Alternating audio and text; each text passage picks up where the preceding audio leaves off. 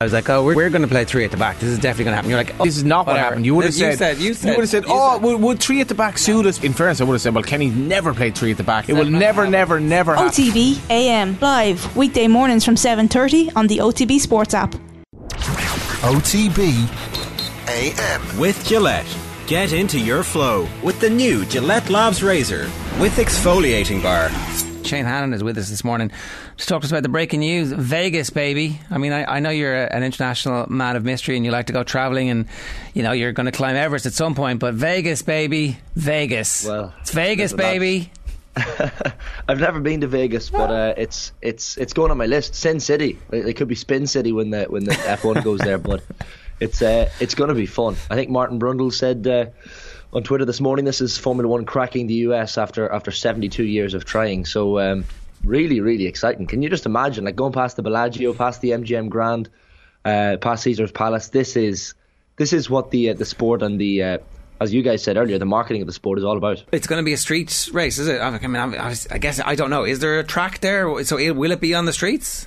It's going to be built around the strip, essentially. So it's going to be like, this is the thing for the drivers. I guess that the walls have to be quite high for safety reasons. So their view of the strip itself might be curtailed, but the TV pictures are going to be unlike anything we've ever seen before. I mean, we've seen them in Monaco, but it's not quite the stunning vistas and backdrop of Vegas and the Nevada desert in the background. I mean, this is incredible. And like, they've tried Vegas before, or they've tried Nevada before, I should say. So this was back in the 80s. So 81 and 82.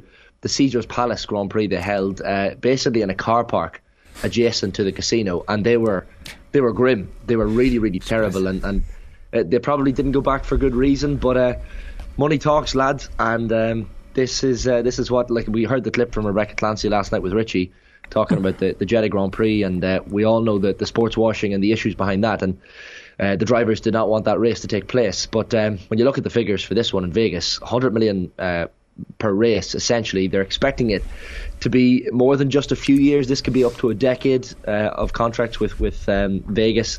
Billion quid, and then they're expecting about $500 million in revenue for the area as well in Vegas, with all the fans heading over and merchandise and all the rest. So this is lucrative.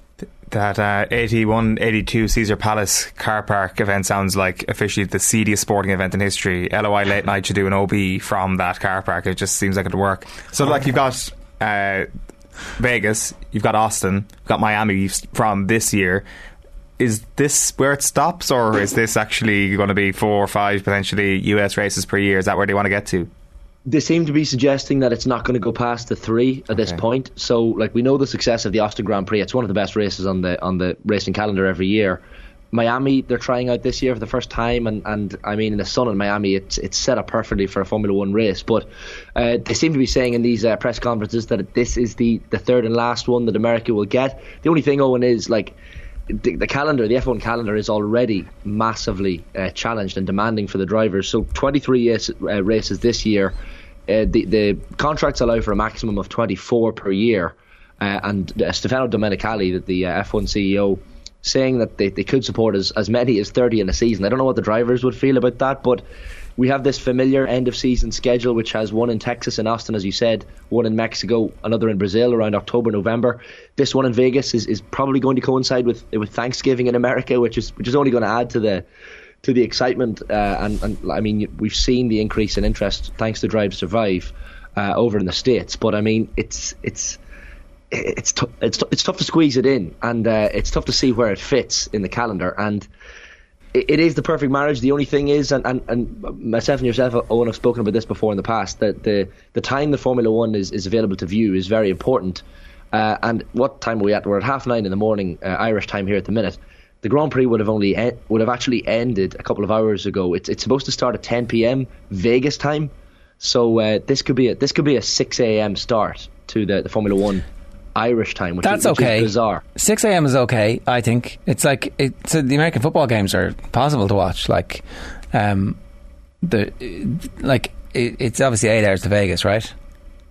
Yeah, so I think it's 7 or 8 hours. Yeah, it could be 7 hours to Vegas, but either way, it's going to be early hours. But yeah, I guess 3, 4 in the morning, no thanks. But 6 you can do as a one-off.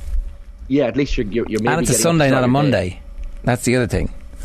Yeah, and they're doing it like this race is on a Saturday for the first time ever, so I assume Saturday 10 p.m. is going to be into Sunday morning our time, if that's the way they're planning it. So it's a little bit different. Well, it shows a level of flexibility that was not there when Bernie Ecclestone was in charge, that they would never have done any of this stuff. They would never have moved the Saturday. No one was allowed to film anything. There was no social media properly embraced, and all of a sudden they realised that there's a massive audience out there and it seems to be working.